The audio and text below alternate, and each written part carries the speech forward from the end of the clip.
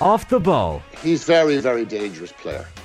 In Scottish football, he's probably too good for Scottish football, if you know what I mean. Subscribe now to the OTB Football podcast stream wherever you get your podcasts and download the OTB Sports app. Football on Off the Ball. With Sky. Watch Premier League, Women's Super League, Scottish Premiership and much more live on Sky Sports. This is Football Saturday all the way until 5. John Duggan with you. Remember, Football on Off the Ball brought to you by Sky. Get all the football you love in one place across Sky Sports, BT Sport and Premier Sports. We're streaming the conversation as well. You can listen across the country on News Talk. Also watch us if you'd like on the digital and social channels on YouTube, Facebook, Twitter. And on the OTB Sports app, delighted to be joined on the line by the former Republic of Ireland and Liverpool defender Mark Lawrence, ex-League of Ireland and FAI Cup winner Graham Gartland is in studio with me, as is the broadcaster and journalist Johnny Ward. You can text us 53106. Dominic Solanke has scored in the first minute for Bournemouth. At Arsenal, they lead 1-0 after Manchester City won 2-0 at home to Newcastle. Arsenal feeling the jitters already? Yeah, it's probably, they say you can score too early in a game, but I think Arsenal will be happy if they told the players you're going to be 1-0 down after a minute. They'd still be confident enough. But in light of the Man City result, JD, obviously this is a must-win game for Arsenal. Yeah, 2 points is the gap now after City beat Newcastle by 2-0. We're watching Arsenal here, so we'll keep you right up to speed on what's happening. Partey back in the team today. Fabio Vieira playing as well for Arsenal in the middle of the park, and Tomiyasu has got a berth in the defence as Arsenal attack here. Are they going to score? Oh, great save from Neto. Arsenal follow up and it's cleared off the line, it seemed, or off the bar there. So Bournemouth holding on the cherries already. So that is a phenomenal save, JD. Really low down to Neto's left, and it's already Bournemouth 10 men behind the ball holding on here. Lauro, you saw Man City beat Newcastle. Phil Foden back to form, 4 goals in 3 games now. Laura, are you there? Sorry, Johnny, just came across all very, very garbled. And I watched the City game. I presume that's what you said. Yeah. In the end, they won quite comfortably. But look, if Newcastle had taken the chances, certainly at 1-0, it could have been a completely different game. They've lost away a little bit. All of a sudden, they don't look like a team that's capable of scoring. But what a clever change by the manager, by Guardiola. Takes De Bruyne off. Silva comes on and scores within 2 minutes.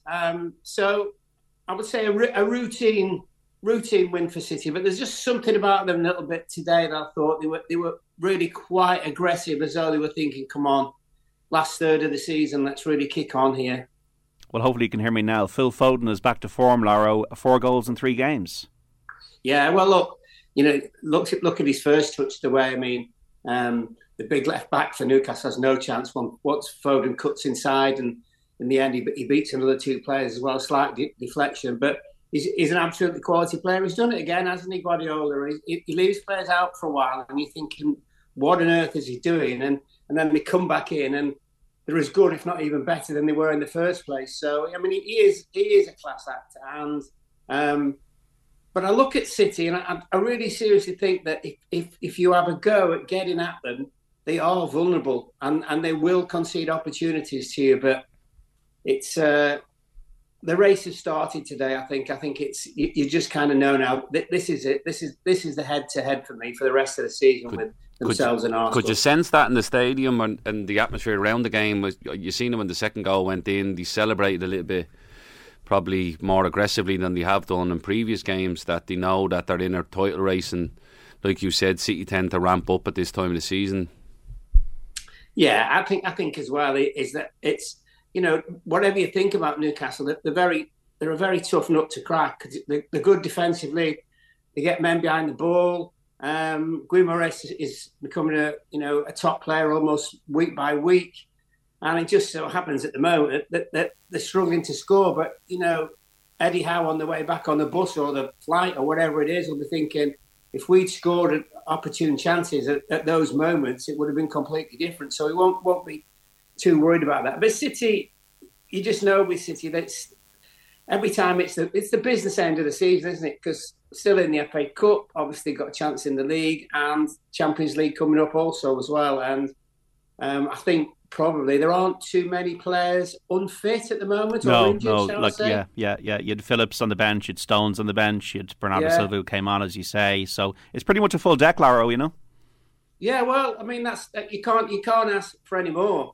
at that particular stage, because you just never know. And he has plenty of games in which to keep the squad happy, because he's got the FA Cup as well, hasn't he? And the Champions League. And he has made in the last few weeks one or two strange decisions. And I suppose, listen, if when De Bruyne came off, and obviously he was substituted then, and your man comes on and scores, imagine if he hadn't scored and it went to 1-1, you'd look at the manager and think, what on earth is he doing? But he generally gets the big calls right, doesn't he? He does something sometimes where you think, what is he doing? But you just can't argue with what he's done and what he's achieved, most definitely. Yeah, you were before the show talking about Bernardo Silva, Johnny. Yeah, I spoke a bit about the game against Leipzig. I watched that game in Germany. I thought he was really outstanding. He was the fulcrum of the team, and De Bruyne wasn't playing that night, and De Bruyne was taken off today. Still don't think he's quite at it. He put in one unbelievable ball early on to Haaland, who headed it wide, but De Bruyne for whatever reason just isn't playing as well as he can play, or could play anyway, at this season, I think. And when Bernardo Silva came on, he wasn't on the pitch long at all when he got the goal, Jiddy, and it shouldn't be missed as well that the goal started from it was a pretty high press in terms of so Newcastle had a really good chance actually at 1-0. They had good chances in the game as well, and so at 1-0 it was still kind of in the melting pot, and Pope got the ball. Bernardo Silva pressed him very, very hard. Newcastle were just under a little bit of pressure with the ball. Bernardo Silva came back into kind of a non-side position and waited for a lovely little flick from Haaland and got what was the decisive goal. I'd agree with Lauro that if you look at, I think we might talk about an article in the New York Times that was in the Examiner also today about systems and formations and so on. Man City played a sort of a 4-2-3-1 with Gundogan, Rodri, and then Foden, De Bruyne, Grealish behind Haaland with Nathan Ake left back. And I thought they were very vulnerable down that side to any sort of high ball in behind Ake. And the one thing City have, and they'll obviously be hoping Arsenal frustrated today, the one thing City had today was they're playing Newcastle at a time, and I think Newcastle's confidence just isn't particularly high at the moment. They missed some great chance in front of goal, no real conviction, and I think City on another day might have dropped points today, but Foden was good. I think that the Foden, Grealish, Haaland access is probably the best, either that or Mahrez, one combination of those two in behind Haaland, but the De Bruyne one's interesting. I think with Bernardo Silva they might be a better side than Haaland at the moment. I think he just completely dictates the game. But definitely with that system they play, teams will be able to get at them, and I think Leipzig will quietly fancy their chance while they're doing something in the Champions League. How many players do Newcastle need, Lauro, to maybe get further up the pitch in terms of the league position? Oh, not too many. As Johnny said, and I said before, they had really outstanding chances across the 6-yard box. I mean, two most definitely were City would have scored. Haaland would have scored them. There's no doubt about that. But it's like anything. It's like we're going about Chelsea because they've not got a centre forward and they're not scoring goals. But that result today, yes, City did deserve it, but it could have been completely different. Not many, John, at all. So probably another 2, maybe 3. And I think the problem for me has just been and I think Johnny might have just said it there. They've run out of confidence a little bit. The Carabao Cup, massive effort. We know, great atmosphere and all those. But you looked at Man United, and they just kept Newcastle at arm's length, and it was comfortable. And you always felt that Manchester United could score another goal if they needed one. And so just at this moment, they're just going through kind of a dry period. But it'll come back, because the bottom line is they are very, very difficult to beat. And as we know, very few teams go to City and even score, let alone get a point or 3.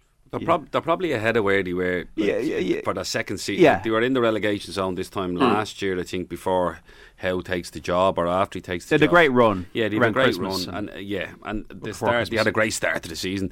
But they're probably ahead of where they should be in only second season in charge, and considering the finances that have just come in. So I think, like you said, they're not involved in the relegation zone. They're hoping to qualify for Europe, whether that's Champions League or Europa League or UEFA Cup. So they're ahead of where they should be at this point. So they are going to dip at some stage. They're just dipping probably at the wrong time, which was around the time they were in a cup final. And even against Liverpool, they looked dangerous against Liverpool, but they also looked like they were going to concede goals as well. And it just became a case of who was going to take their chances. And at the time, Liverpool did, and then the red card just kills the game for them. Yeah, Almiron couldn't. I'll tell you what, John, is that Isaac came on today. God, he looks lively. He looks like a real player. And I know he's been in and out of the team. He got injured, and I watched him score at Liverpool, but. I wouldn't mind betting he's in the team for the next game, whenever it is, because he looked not only quick and strong, but he's very, very skillful as well. And I think if they get him, the middle of the penalty area, he'll get them goals, most definitely. If you can get the service. Yeah, Rory Smith, it's a fascinating article. Just almost like there's no such thing as formations, the 4-3-3, 4-2, like it all becomes a fluid thing. I'll just quote some of this. On the surface, there may be scant similarity between the tiki-taka that turned Barcelona into the finest club in history and the Sturm und Drang of the energy drink-infused, heavy metal-inflected German pressing game. Underneath, though, they share two crucial characteristics. They're both precisely, almost militaristically choreographed, players moving by rote and by edict in preordained patterns learned and honed in training. And they both rely essentially on a conception of football as a game defined less by the position of the ball and more by the occupation and creation of the space. And just the disruptors to this, I'll quote another piece here. The others in less rarefied climes have started to follow that model is much more instructive. Luciano Spalletti's Napoli, the most captivating team in Europe, is barreling towards the Serie A title thanks to a free-form, virtuistic style that does not deploy the likes of Visca Kvaratskhelia or Victor Osimhen as puppets, but encourages them to think and interpret for themselves. Fernando Diniz, the coach of the Brazilian side Fluminense, has even given it a name, the apositional style, placing it in direct but perhaps not intentional conflict with the positional play that Guardiola and his teams have perfected. Diniz, like Spalletti, does not believe in assigning his players specific positions or roles, but in allowing them to interchange at will to respond to the exigencies of the game. He's not concerned with the control of specific areas of the field. The only zone that matters to him and to his team is the one near the ball. In his eyes, football is not a game defined by the occupation of space. It's centred instead on the ball. So it's interesting, the disruption, the fluidity and the systems and all this kind of thing. So I'm just kind of interested, Graham, because you're coaching at the moment. How much is formation a thing that we look at on the outside vis-a-vis what actually happens during a match? I think the rotations and where space is found on the pitch can be occupied by different players at different times. So we've seen it a couple of years ago, probably about 10 years ago, it was your centre midfielder dropped in between your two centre backs. You became a flat three, your full backs a push on. Then it became where centre midfielders are dropping out into full back areas, your full backs are pushing on and your wingers coming in off the line. There's more of a fluidity and the top teams have more of a fluidity where players occupy certain spaces on the pitch to disrupt the opposition, and then it's about how can you disrupt them and where you're attacking the disruption.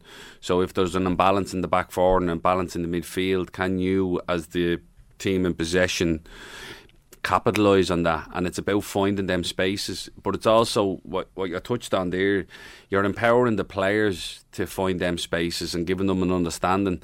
So even though you have patterns of play and build up play, it's all about then watching what the opposition do to counteract that, and then you having something to counteract that again. So yes, they're going to stop us playing wide, so a winger comes in off the line, etc. So it's all about fluidity. I remember going on a coaching course a few years ago from the A licence, just the CPD, and one of the things that came out about was Real Madrid's model of they basically had 4 set positions on the pitch, and the rest of them could be any player you wanted in any different position. So the goalkeeper being the obvious one, and the second one was their centre forward. They always made sure they had a centre forward that was going to be pivotal, and then the 2 centre backs, and the rest of them was all interchangeable. He touches on Madrid in that he empowers the players to make the decisions, and when you put good players into formations, they're generally going to problem solve and find the best solution. The top players will do that. Their decision making is quicker than it is at the highest level. And you've probably seen that with even Mark Lawrence and touch on it as well. Like some of the Phil Neal and scored some goals, some fullbacks scored goals for Liverpool in European Cup finals because they're just taking space that was left. When even with the Dalglish always played as a drop-in striker. You know, the Arsenal side would have played with Bergkamp dropping in, and then it's about runners off. So it's all about finding what can cause the opposition problems in an attacking sense. I think formations come into it when you're really talking about defensive positions and where you need to be and how you can, basically nullify the opposition's threats. But it's a really interesting article because, again, it's just about occupying space and players. But the thing with the Guardiola one, for all his ticky-tacky stuff at Barcelona, they still had to have a Messi to win the Champions League, and he hasn't done it without him. Because as much as all the positional play he has, and it's football by numbers, and I love what he does, you still need somebody that has that moment of brilliance that can separate and can break down a team. And you've seen that with Messi even in the World Cup this year, and you've seen that with bringing in Haaland now, that it's geared up towards them winning the Champions League. I think Spain, without what he's talking about, were a good example of when it obviously doesn't work this, in the World Cup. What do you think about all this, Lara, with this debate about tactics, formations? What was the style, as it, like when you were playing for Liverpool in the 80s versus when you were doing all the commentaries for the BBC in recent years? Well, I mean, the game's never changed, has it? I mean, in many, many ways. And I get what the boys are saying and what your man wrote about. But look, you can only talk about your time as a player. And in our team, basically, I think we were always very conscious that we had a really strong spine. So, myself and Hansen, possibly, Souness, Dalglish and Rush. And even myself and Al, we were allowed to go out and play all the time. And it's just lots, it's common sense, and someone just tucks in. So you've got 2 against 1 at the back. So you're not 1 against 1 unless obviously you're chasing the game. Wide players coming in when the opposition got the ball you make the field narrower. Obviously go out wide to make it bigger when you've got it. Midfield runners, Terry McDermott scored loads and loads of goals coming through from late in midfield because people would struggle to pick him up. And Souness would kind of dominate the game. So it's not changed massively. The other thing, I'm talking about Man City, I mean, who's a young kid who didn't start today, the 18-year-old Rico Lewis. Right back. Yeah, basically he's been playing in midfield, isn't he? Yeah. In like this box thing, as they seem every time I watch football, every week there's a different name for something. But it's now playing in the box, which obviously the box used to be the opposition penalty area. But he just comes in and plays and gets on with it. And then occasionally, if they're under the cosh, he'll have to drop out and players are right back. And look, I mean, everybody's lots of different things. I mean, it wasn't long ago, it's a define, you've got to play 3 at the back, 2 wing backs piling forward and all that. It just changes by the week. But the thing for me is, and it's always about players and always will be about players. And if you've got top players, they on the day will decide the way you play and ultimately the result that you get. And if you don't have them, it's very, very difficult because then you're talking about the weakest link. Yeah. And then we had a left back, as you know, who Alan Kennedy, who actually wasn't a particular good footballer. He scored winning goals in finals, many of them, and only because they just the boot room would just say on you go, and then somebody just tucks in for him. So it ain't rocket science, and I think, in many ways, sometimes with people, a little bit of knowledge is a dangerous thing because, everyone comes out with, transition and all these kind of stuff and everything. It doesn't change. Football does not change whatsoever. But when Graham said there, the other thing as well is, if you've got some guy at the top of your team, as in at the front, and he can score for fun, and by the way, he can make his own chances and score for fun, you can have whatever systems you ever want and the way of playing. That's the best thing. Look at Chelsea. Chelsea actually played nice football till they get to a certain part of the pitch, and they never look like scoring. Mark, would the likes of Souness, who obviously captained your side, and then obviously Dalglish goes on to manage it, but would you have made changes in game? Were you empowered by the manager at the time to able to adapt to the game, to say, right, we're going to sit for 5 minutes, we're under the cosh, or now that's just a simplistic point of view, but this winger's coming in. This winger's coming in off the line. He's causing us trouble, so we need to adapt to it.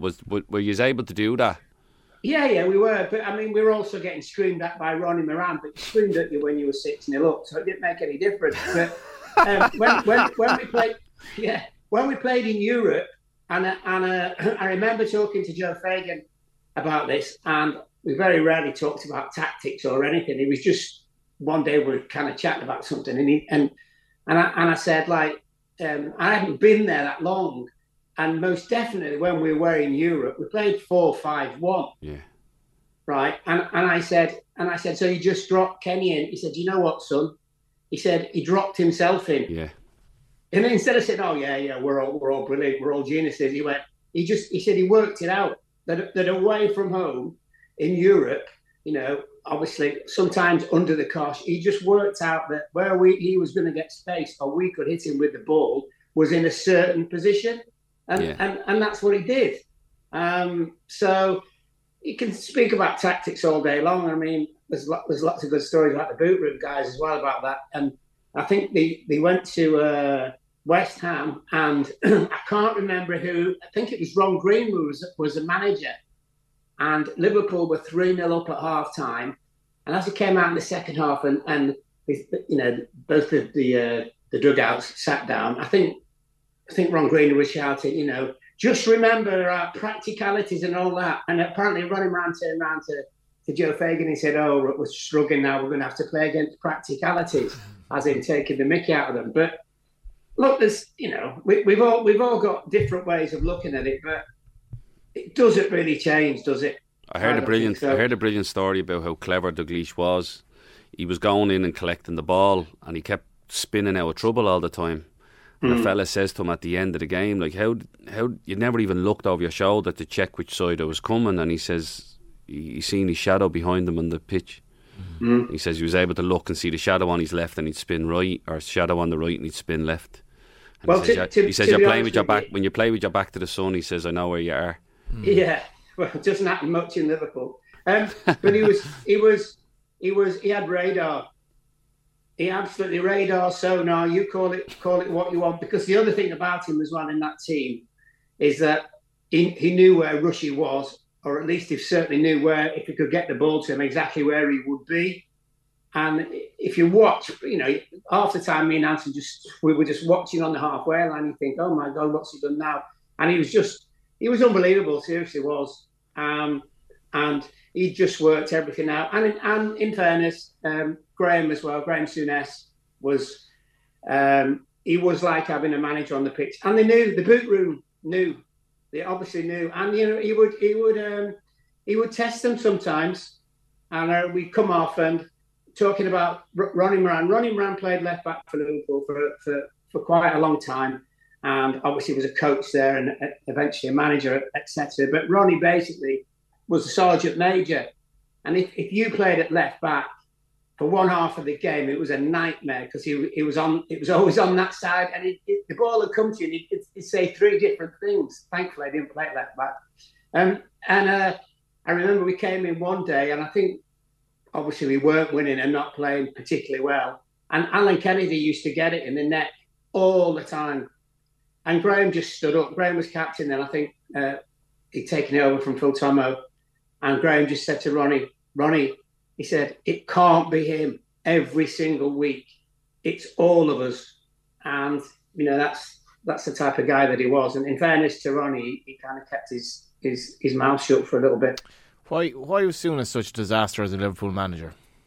I'll tell you why. I know exactly why, because he told me, and he said because he'd been to Rangers, if you remember, he went to Rangers, player manager, got sent off, didn't he, against Hibs in the first game for kicking someone in the throat, I think. He went over the ball, didn't he, and kicked them in this. Yeah, I remember. Something. And gave out pointed at his leg like he got kicked. Did you ever see this? Yeah. Brilliant. Yeah, well, I'm just back in Scottish football. Good luck, chaps. But he, if you remember what he did at Rangers, he signed player after player after player and made lots of changes. And he came to Liverpool and he said he made changes too soon, which was really unusual because the thing about Liverpool would be if they thought your legs were going, they'd give you an extra 6 months just to make absolutely doubly sure that they were going. And he didn't do that, Graham. He just made a decision, I think, with Beardsley. I'm trying to think who else. There's quite a few of them. Ray Houghton. Ronnie Whelan. Staunton. Ronnie. And And we all thought, oh, he's just getting rid of them because he knows they might like a drink or whatever, and all those kind of things. And he said, no, he said, I wanted my own team. He said, but on hindsight, I should have given all those players another 6 months just to be absolutely certain. And let's be fair, the three aforementioned were all top players, weren't they? And the legs hadn't gone, by the way. Yeah, I find that interesting because I was a kid growing up at that time, and Graham Souness was manager more or less when I started following Liverpool, and the decay that set in then, JD, really set in for so long that Liverpool didn't win a Premier League until, what was it, 2021 or 22, the COVID year they won the league anyway, and it took Liverpool years to recover from that. And I felt that Souness just got so many things wrong. I thought he signed badly as well, but it's interesting just listening to reading Kevin Kilbane in the Irish Times today. He said Souness is my favourite analyst, and I've great time for him on TV, but always in the back of my mind, and I'm glad Lauro said that there. I find that very interesting because you have to be ruthless, and Ferguson was ruthless, but when you're coming into a job as big as that, maybe I guess if you make wholesale changes straight away, you can partly lose the dressing room as well. But I think his signings were a mixed bag as well, if I remember, Lauro. Well, there you are. How about these three? Paul Stewart. I think when he signed Paul Stewart, because he looked like Graham, I think Graham thought he was him.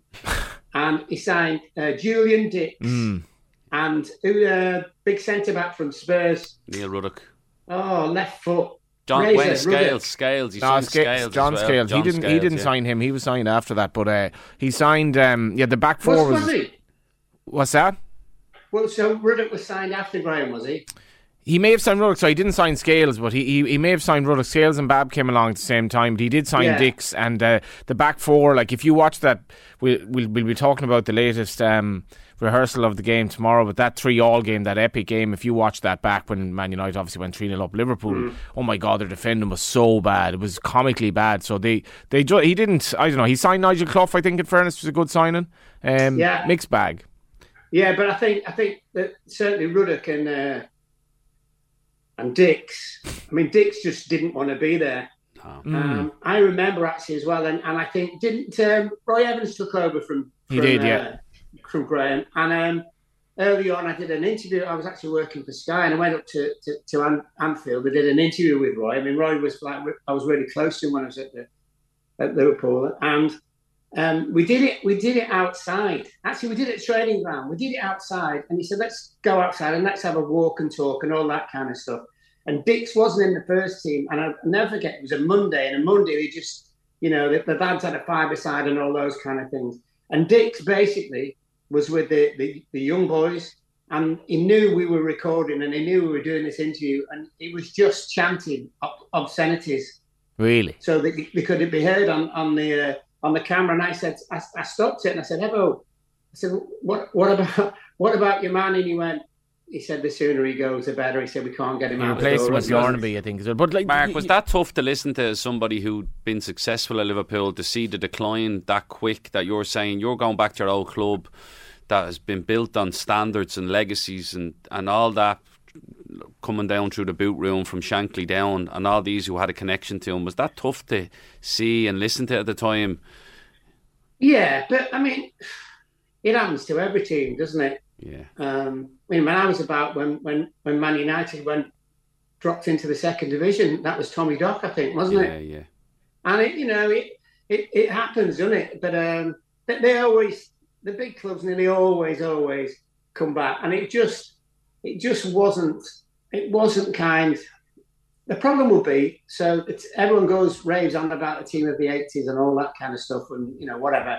But the problem then is everybody then compares the next teams to the teams of the 80s, and then further down the line maybe to the teams that were really successful in the 00s, whatever kind of stuff. So you're always going to get that a little bit. And when Fergie, very briefly, Judy, when Fergie took over then, and obviously spoke about taking Liverpool off their perch, like as long as Alex Ferguson was manager, Liverpool were almost never in the title race thereafter. Year after year, under Roy, and to an extent Houllier, they got somewhat close at times, but they were never really a threat to Man United. And I'd always say Souness was massively responsible for that. I think he knocked them back so far, so many years, and it's nice to hear anecdotes from that time, because that, like, as a kid, when football was all you wanted, all you were interested in, it was very hard to see Man United dominate. Jock Stein told one of the best stories I've heard about Souness, where he told the stories because Stein was really close to Souness, and he told the journalist that if ever someone was having a bad time in the game or struggling, Souness would then play on that side. So if a fullback was struggling, he'd move over and play beside them. He would get them through that tough little spell. And when Stein was asked who his most influential player was, he mentioned Souness in that breath to say, like, look, he helped everybody. He didn't let anyone struggle. And I thought there was a measure of the man, because even if it meant he wasn't shining as a player, he meant that the fella beside him was doing better. And I should say as well, he did do other good jobs. He won a League Cup with Blackburn. Blackburn, he did a decent job. Yeah. Went out to Turkey and I think did okay. Just to Liverpool was the Anis. Like you said, it was probably, he says it himself, it was too soon after Rangers. And the Rangers one where he took over Rangers where they were poor, and the only way was up for them, and he was given a blank checkbook by the people in charge, and he was able to build it the way he wanted. He had come into a team that was already successful, and having to maybe rebuild would be, but and it would have hurt him as well, because there was all those allegations of, he was anti-Irish and all that, and a lot of stuff would have hurt him around that Liverpool thing, and I think he'll be regret till the end of his days. Yeah, like sometimes it works out. Like for Julian Dix went back to West Ham and had a successful career. So look, some left foot in him. Yeah, sometimes it works out, sometimes it doesn't. So great golfer apparently. Wow. Yeah. By the way, we've got goals in the Premier League. Alexis McAllister from the penalty spot for Brighton, 1-0 against West Ham. Evan Ferguson is playing. Aston Villa 1, Crystal Palace 0. Joachim Andersen with an own goal. Johnny, been watching Arsenal trailing Bournemouth by a goal to 0. Yeah, it's funny. Whatever you talk about formations here, it's basically Bournemouth with 11 men in their own box. But they scored in the first minute. Dominic Solanke. They had a massive chance on the break as well. The best chance of the game otherwise. And in transition, Johnny. In transition, Here's one. A massive chance in transition. Here's one for the two of you. Actually, I was just saying this to my chauffeur as we went to Watford last night. It was like because Derry scored from a break from a corner, and here's one for you to think about over the break. Could a team not be far more adventurous when defending its own corner by putting players further up the pitch? Because not many corners go in that you're defending against, but if you break from a corner and you have a sort of a 3-on-4 or a 3-on-3, you should have actually a very good chance of getting space. Yeah, but so if you leave them up there, then they're negating the space that you can run into as well, Johnny. This is the other thing. So that's one for Laura to stew over as well in his coaching. Okay, got to look at the championship scores. Blackburn Rovers 1, Sheffield United 0, Cardiff 2, Bristol City 0. These are results. Latest scores: Blackpool 0, Burnley 0, Huddersfield 0, Coventry 1, Luton 0, Swansea 0, Middlesbrough 1, Reading 0, Millwall 1, Norwich 0, Rotherham 1, QPR 0, Sunderland 0, Stoke 0, Watford 0, Preston 0, Wigan 0, Birmingham City 1. And these are the scores of the Championship. And in Scotland, in the Premiership there, Rangers 2-0 up against Kilmarnock. Goalless between Ross County and Motherwell. Livingston 1, Hibernian 1, Hearts 1, St Johnstone 0. Jim Goodwin's gone back in as Dundee United manager. They're playing later on, aren't they, against Aberdeen, his former club. Shelbourne 4, Cork City 0 in the SSE Electricity Women's National League. Megan Smith-Lynch with 2 goals at Talca Park. They're into the second half. It is goalless between Galway United and Wexford Youths at Eamon DC Park. We're back after the break with Football Saturday. Graham Gartland and Johnny Ward in studio. Mark Lawrenson on the line. Don't go away. And you're welcome back to Off the Ball Saturday here on News Talk. John Duggan with you through to 5. This is Football Saturday. Remember, football on Off the Ball brought to you by Sky. Watch all the football you love, including the biggest Premier League games every weekend live on Sky. You can text us 53106 or tweet us at Off the Ball. We're streaming the conversation as well. You can listen on News Talk. Watch us as well on the digital channels on YouTube, Facebook, the OTB Sports app, and on Periscope and Twitter. We're joined on the line by the former Republic of Ireland Liverpool defender Mark Lawrenson, ex-League of Ireland and FAI Cup winner Graham Gartland, and the broadcaster and journalist Johnny Ward are in studio with me as well. Goals in the Premier League: Arsenal 0, Bournemouth 1. It was Philip Billing got the goals, just a correction on that. Aston Villa 1, Crystal Palace 0, Joachim Andersen with an own goal. Brighton 1, West Ham 0, Ferguson starting for Brighton. Alexis McAllister had scored from the spot. Chelsea still can't hit a barn door. Their goalless against Leeds. Wolves and Spurs 0-0. Southampton against Leicester is a 5:30 start. Johnny Ward, were you I'm actually just, I was just about to say it, and then I got a text in from Connor in Dublin. Hi lads, could Johnny confirm he wasn't a spy in Waterford during the week? Big result for Shells last night. I thought you Connor had fake glasses on there as well today. Yeah, like Homer Simpson when he was on the jury. Give me those and those. So you're going to deny that you were the Galway United spy? Like Waterford, by the way, never said that it was a Galway United yeah, spy. and I have to be honest now. I actually I don't 100% know what the story was here. But if a Galway United affiliate or anyone that had Galway United leanings were to have spied on a Waterford training session, so what? Like, I've no issue with that. I mean, it's all about getting an edge here. I believe the story actually went as far as Leeds because Bielsa Gate and all that. I think they lapped it up. So you're not the spy? I was not spy, although I'd like to say I was, because Galway United were brilliant from set pieces last night, exposed Waterford time and time. You could have had a future career in either spying, espionage, or in set piece. Well, yeah, or maybe more the latter, JD. But set pieces are big. Galway United have signed Regan Donlan. He's a very good left foot and scored from set piece. But you could never be a spy, Johnny. It's an interesting job, the opposition analyst. I probably would. Yeah, I'm working for MI6 now. I'm down in London. Yeah. I'm working for MI5 next week. Yeah, I've watched a great documentary there, a series called Tehran, which is all about Mossad agents and spies and the life they live, and it's a fairly scary world, but a big win. But the world of the opposition analyst must be an interesting job because it's a lot of travelling. You're going over watching teams and trying to get an edge on formations and all that. Yeah, how would you feel if somebody now was up a tree with a camcorder and whatever they use now, iPhones? Yeah, it's disingenuous. It's not in the spirit of the game. Like it isn't though. It's like, you know, work it out yourselves. Instead of going all out and spying, and you do your own research and your homework. Like, you know, it's to be honest, like when you hear what Bell, it's done a lot on the continent rather than probably in the UK and Ireland. But yeah, you'd be a little bit like, you know, have a bit more.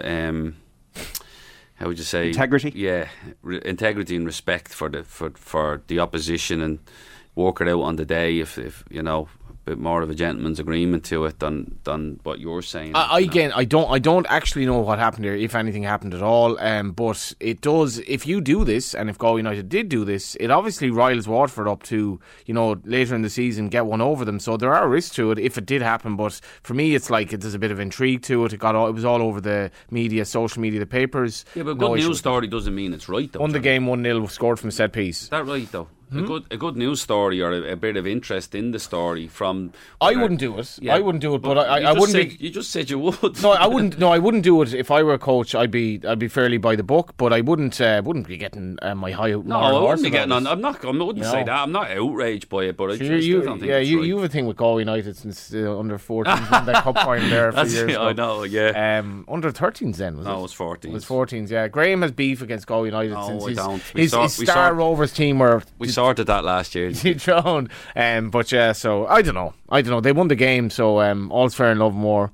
Nathan Collins not getting a look in at Wolves at the moment, Graham. Should he be worried, or is it just like it's just the vagaries of? No, I think it's the ups and downs of football. It's what happens. He's worried for Ireland, though, isn't it? A bit? Yeah, a little bit from that point of view. From a selfish point of view, it might be a worry from Ireland that you obviously want to see one of your top performers playing week in, week out. But there's ups and downs in football all the time. And in fairness to Nathan Collins, his career's been on such an upward trajectory for the last 2 years, and it's just a little blip. But from all accounts, and you speak to people around Nathan, similar to the Evan Ferguson one, it's not his attitude or his commitment to the game that's not gonna hinder him or let him down. Or anyway, so he's come from a really good football and family that are gonna surround themselves and say, listen, these are the things that happen in football. One manager likes you, another one doesn't. You just got to knuckle down and earn your place back in the team, and you can only do that through hard work and showing a good attitude. If he doesn't do that, he's no chance of playing, because they're going to look at him and say, you haven't handled disappointment well here. So again, it's just a little blip. We've all gone through it as footballers, where a manager just doesn't take you, doesn't play you. What about the challenge of being a centre back in a struggling team? Yeah, it's tough because you're exposed at times at certain aspects of the game. It just might be that Lopetegui likes Dawson now, has brought him into the club. Doesn't necessarily. Well, it's hard. You can't say with any definition that he doesn't fancy Collins, but it's just that he's got his guy in now, and he's decided you're the guy. Dawson and Kilman are going to be the centre halves. You know. But he's brought experience, isn't he? Yeah.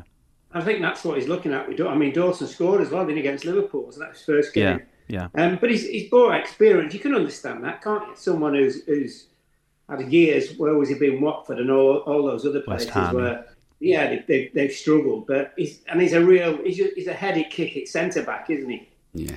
We are closing in on the Latvia and France games, Jiddy, and I didn't think I'd be saying this in early March. There are a lot of positions now where you wouldn't really be sure what formation he's going to play, who he's going to play, and Collins will almost certainly play, I'd imagine. But Darragh O'Shea has been playing regularly. Darragh O'Shea's been playing. Egan's back in the team today for Sheffield United. Will he? I mean, he'll probably. What about the goalkeeper? Bazunu, He's been a bit rocky, hasn't he? Yeah, it was obviously the goal went in against Leeds. Wasn't probably his finest hour, but I haven't seen much Southampton to say that. I mean, I've massive faith in Bazunu, but like our wing back positions look slightly up in the air as well to me. Either side, Doherty be playing over in I actually don't know, and like Coleman's playing well, but he's not a wing back really at this stage of his life. And on the left, maybe McLean, maybe Robbie Brady. Ryan Manning is leaving Swansea this season, but I think he might be slightly down the pecking order. Josh Cullen definitely starts, but thereafter a lot of questions, and I don't know. Maybe Kenny knows the answer. I saw he was interviewed by a young aspiring journalist during the week, but I don't know. It's a tough one. You would like Collins to. I mean, if Collins goes into that game without having played for Wolves at all since he was dropped, it's not ideal. Ogbene, by the way, with an assist for Rotherham's goal. At home to QPR, so that's a 1-0 lead for Rotherham. Shelbourne now 5, Cork City 0 in the Women's National League. Galway 0, Wexford 0. Just in terms of Wexford have scored. Wexford Youths 1, Galway 0. So that's the latest score, a breaking goal. We have also goals in the Premier League. Arsenal still bizarrely 1-0 down to Bournemouth. They haven't exactly knocked the door down. No, either, when Billion scored, they did have a good crack at it, but they're still conceding. Aston Villa 1, Crystal Palace 0, Brighton 1, West Ham 0, Chelsea 0, Leeds 0, Wolves 0, Spurs 0. Laro, Graham Potter. I mean, the football management is crazy. We all know that, and he's a human being, and he's feeling the heat a bit. But you'd wonder how long it can last. Yeah, unfortunately. It's a real issue, and they've got Champions League, haven't they? It's Tuesday, Wednesday this week. I would suggest, if he doesn't win either of them, I think that will be, no matter what the guy who owns a football club thinks about him. I think the problem as well is that he himself, at the moment, must just be really pulling his hair out. He's tried every different combination of players. They've got too many, which we know. All these different systems. Hasn't got a striker, can't score a goal. And you know what? For his mental health, John, he might be better out of it. That's a tough thing to say, but I'm sure a lot of people would agree with you, Laura, and the toll on he and his family, and the inability after a long time, it seems, to actually get this going. When your squad is that top heavy, like they're so overloaded with players, every weekend you've probably more unhappy players than happy players in your building. That's a tough ass to walk into that every week. Is it as well? Like, is there a case where if the message isn't working, some players can say, like, who are you? Like, you're not up to this mentally, even subconsciously, and just not buy into them, and then the rot is set. They're almost waiting. The thing about it, they might be waiting for the next guy. Yeah. So there's a degree of, am I in the team or not? So I don't really care. No. And like the thing about Chelsea, you were certain Chelsea were crazy, right? But Chelsea under Abramovich were crazy, but at least there was a certainty. They're going to spend a lot of money, and if the manager ain't winning, he's out. But now it just seems completely unpredictable, where a Champions League winning manager in Tuchel, they got rid of him. And he was a disciplinarian, and he wasn't involved, and you didn't want to get involved in the transfers. Then they buy about 300 million players, put them all into a training ground, and say, you work with this. Yeah. So no wonder it's going to go wrong. Yeah, the other thing, John, didn't they come out with a statement the other day, Chelsea, that the players under Tuchel, the pre-season training was a disaster. Yeah. So I mean, where does that come from? Normally, you get a new manager takes over and says, "Oh well, they don't look fit enough," which is ridiculous. But because obviously they're tested day in day out. But they were just saying from within the camp that pre-season training was a disaster. Well, I would say not buying a centre forward was a disaster. That's more effective than Dan is listening in as well. he points out that he's never off work, Dan. He's at give a shout out to Enda, who's a big fan of the show. Dan is at I believe might be at his stag this weekend, so congratulations to Enda on getting as far as the stag at least. Hope you have a good time in Edinburgh. Knowing laugh there from Lauro. Doherty hasn't played yet, maybe this weekend, and O'Dowda is starting wing back as well, and I know Kenny's been a big fan of him, so you could conceivably say there are 5 players. I think Inda Stevens, I'm not sure if he's back from injury yet. There are 5 players in that left wing back berth alone. Do we definitely play 3 at the back against France? I don't know who starts up top. Presumably Ferguson does. I wouldn't fancy playing right wing back against Mbappe. France. But say what are we going to do about Mbappe? Like, because in fairness, neither Doherty nor Coleman is quick enough for Mbappe. But who is? Yeah. No, so I don't know. We take inspiration from Bournemouth right now, leading 1-0 away to Yes. Arsenal. We put 10 men behind the ball, and we hope for the best, and we hope. It's not going to be like that. And I think France aren't amazingly Ferguson has already done well against Canate, for example, right? So I wouldn't be afraid of France necessarily in the back four, and they're coming off the World Cup. There might be a little bit of a down. They might be on a little bit of a downer. I don't think it's going to be domination from France, but we do have problems with Kylian Mbappe, as anyone would, and I don't know. Kenny won't be saying let's park the bus here because that'll deny Mbappe space. But at the same time, you can't play high if Mbappe is on the team, because if you lose the ball, you're in big trouble straight away. 53106. Kenny's the biggest Liverpool legend, but unfortunately he started the decline, signing Jimmy Carter, David Speedy, etc. Says Brian in Dublin. It's his birthday today, John. Not Yeah. Well, happy birthday if you're listening, Kenny Dalglish. I wouldn't think he'd be listening, Kenny but I'll Dalglish. pass it on. I wouldn't. He's not listening in to us on a Saturday afternoon. Yeah, and in fairness, that texter, it may be simplistic to say it was all Souness's fault. Maybe he inherited a team in decline, which he probably did, but he hastened it. Is this Liverpool radio, says Paul in Cork? No, it's not. We just have an interesting debate around tactics, formations, and Laro did play for Liverpool and did win 5 league titles, so it was interesting. Who was that text from Paul in Cork? Paul in Cork. We're going to talk a lot about Man United after 4. Yeah, I don't know what age Paul is, but you kind of got to understand as well, when I was a kid, how big Liverpool were. Like, it was, Man United were secondary, and Liverpool was the team. I would argue that Liverpool is the biggest supported club in this country. Yeah, and there's that Irish connection, which... And I know that probably will upset a lot of League of Ireland fans, but I just think it's the reality. But we're also talking to somebody who's played at the club, and we're talking about formations, and we're asking, like Mark Lawrence touched on them, change of formation to play in Europe, but it was just natural that they done it. And we talked about Real Madrid having a spine, and then Lawrence touches on the fact that Liverpool walked off their spine, so not much has changed in 30 years of football. Yeah. And that was just to emphasise the fact. It's not, we're talking from somebody else's experience. That happens to be at Liverpool. Yeah. If Brian Robson was on, we'd be asking him what was it like at Man United. So it's all relative. You saw the amazing Chippy Brady documentary, I hope, and Arsenal had these Irish players, then Liverpool had the Irish players, and this was a time when English football was starting to come on the TV a lot, and the League of Ireland was in serious decline. So Irish football fans mostly had an English team, and a hell of a lot of them loved Steve Staunton and the Irish players Houghton and Whelan and so on. And John Aldridge. Take a break. Johnny Ward, Graham Gartland and Mark Lawrence on Football Saturday here on Off the Ball. We'll just go through the scores before we go to the news. Manchester City 2, Newcastle 0 is a result. Arsenal 0, Bournemouth 1 at half time. So what a result that could be for the Cherries. Aston Villa 1, Crystal Palace 0. Brighton 1, West Ham 0. Evan Ferguson starting. Chelsea 0, Leeds 0 and Wolves 0, Spurs 0. And in the Championship, Blackburn 1, Sheffield United 0 a result. Cardiff 2, Bristol City 0 a result. Half time scores: Blackpool 0, Burnley 0, Huddersfield 0, Coventry 1, Luton 1, Swansea 0, Middlesbrough 2, Reading 0. It is Millwall 1, Norwich 1, Rotherham 1, QPR 0, Sunderland 0, Stoke 1, Watford 0, Preston 0, Wigan 0, Birmingham City 1. In Scotland, Rangers lead Kilmarnock 3-0 at the break. Ross County 0, Motherwell 0, Livingston 1, Hibernian 2, Hearts 1, St Johnstone 0. And in the Women's National League, Shelbourne have thumped Cork City by 6-0, and Wexford Youths have won away to Galway United by 1-0. We're back after 4 with Laro, Graham Gartland and Johnny Ward on Football Saturday. If you want to text us, 53106. And welcome back to Off the Ball Saturday here on News Talk. John Duggan with you 3 to 5 this evening. This is Football Saturday. Remember, football and Off the Ball brought to you by Sky. Get all the football you love in one place across Sky Sports, BT Sport and Premier Sports. You can text us 53106. Tweet us at Off the Ball. We're streaming the conversation. Listen across the country on your radio and News Talk. Also watch us if you'd like on YouTube, Facebook and Twitter and on the OTB Sports app. Join on the line by the Republic of Ireland and Liverpool legend Mark Lawrenson, and in studio by the ex-League of Ireland and FAI Cup winner Graham Gartland and the broadcaster and journalist Johnny Ward. 53106. If anybody has got any doubts about how good the Liverpool team of the 80s were, they should check out the magazine 442. They did a survey of the best club sides and best overall sides of all time. Liverpool were voted in the top 6 in both every time. It's right to talk about them, especially with a former player on, says Niall.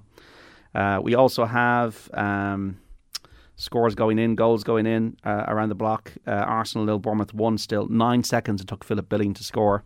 And the Cherries still in front of the league leaders, who now have a 2-point cushion over Man City after their win over Newcastle 2-0.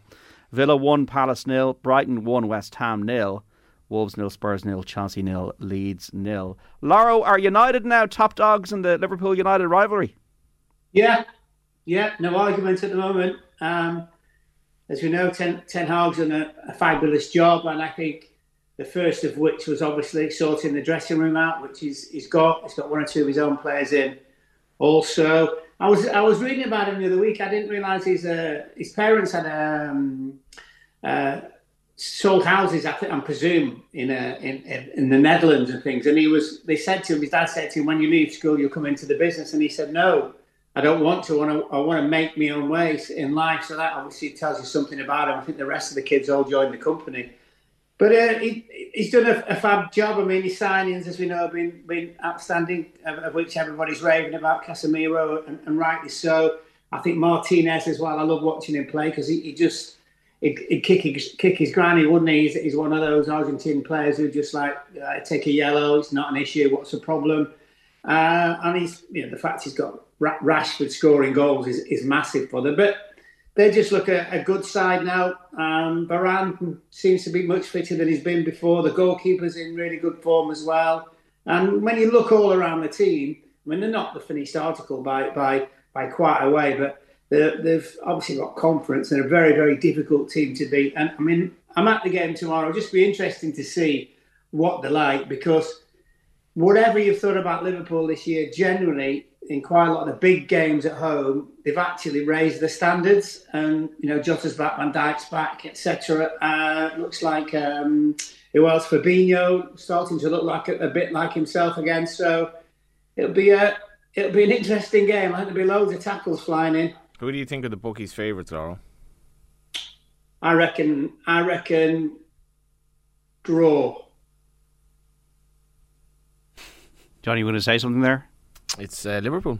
Right. Liverpool are favourites, yeah. I mean, they've gone on a run of 4 games without conceding in the league, which, I mean, I would have given you a billion to one that would happen the way they've been defending. And now they've been playing they played Palace, they played Wolves, they played Everton, and I can't remember who the other one was, but they've been on a Newcastle, who had 10 men and they didn't play well in that game.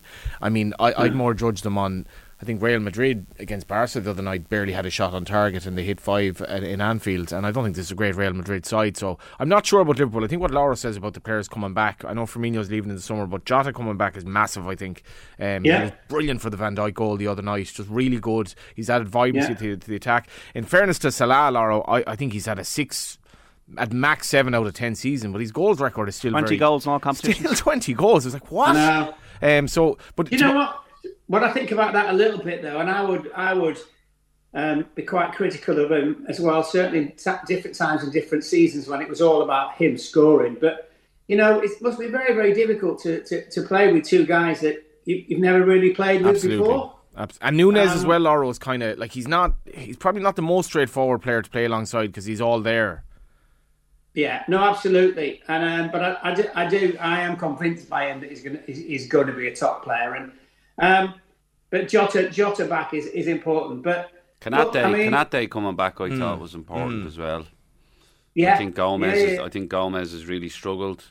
Mind you, the only thing is we're looking at that. That was against Wolves, who can't hit a barn door with a banjo at the moment. They are poor, Laura. Like the midfield is still that channel that Rashford's going to play in. Yeah. You need somebody, especially with Trent Alexander and the form that Rashford's in. He's on fire at the moment. I'd be fancy Man United, honestly, because I just think Liverpool's form is slightly flattering. But the bottom line is, with the way there's just one thing here: midfield. United at the moment have a better midfield. Casemiro, 100%. Liverpool have actually quite a weak midfield and in fairness to Klopp, I don't think he really knows himself. He's brought in Harvey Elliott, played the other night, played well. He's brought in players, young players, who Baitis has done well as well, but like Thiago hasn't really been a success. Fabinho sort of lost form. Henderson's legs look like they're half gone. No. Keita just hasn't really worked out. So in fairness to Klopp, I think he's tried things. But the bottom line, JD, is your beloved Spurs, 7 points ahead of Liverpool. Liverpool have 2 games in hand. And to be fair to Newcastle are wobbling. So Liverpool's top 4 ambitions. Spurs are a disgrace anyway. Spurs are a disgrace. He's turned on you there, hasn't he? Liverpool have... that was a nice pivot. Obviously you're taking dancing lessons on weekends. Liverpool have very genuine top 4 ambitions, and the gap to Man United might be 10, but their top 4 ambitions are definitely realistic at the moment. Alisson moment at the end of the season. Nathan will be commentating on another Alisson had a goal to get them in the Champions League. I think this game has so much going for it. Are Man United in the title race? Probably not. But if Arsenal drop points in and Man United win tomorrow, whatever it is, it almost is that changing of the guard now. Are Man United back on top of that duel again? Which they probably are. Do you think United go and go for it? No, but that's 19 out of 22 games. Play on the break. But that's how they beat them at Old Trafford. They beat Liverpool at Old Trafford by playing on the counter-attack. Yeah, Liverpool are very, very vulnerable. Exactly. So do United go and say, well, the form we're in, we're going to go and become a counter-attacking team against us because that's how we won it at Anfield. That's how we won it at Old Trafford. Well, that's the way they're set up, isn't it, Man U?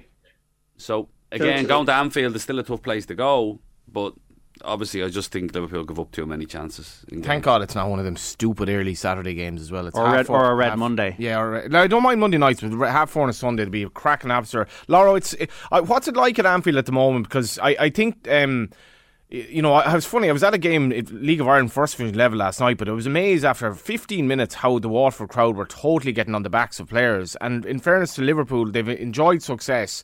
They seem to have given Klopp very much the benefit of the doubt about what's been a disappointing season. Yeah.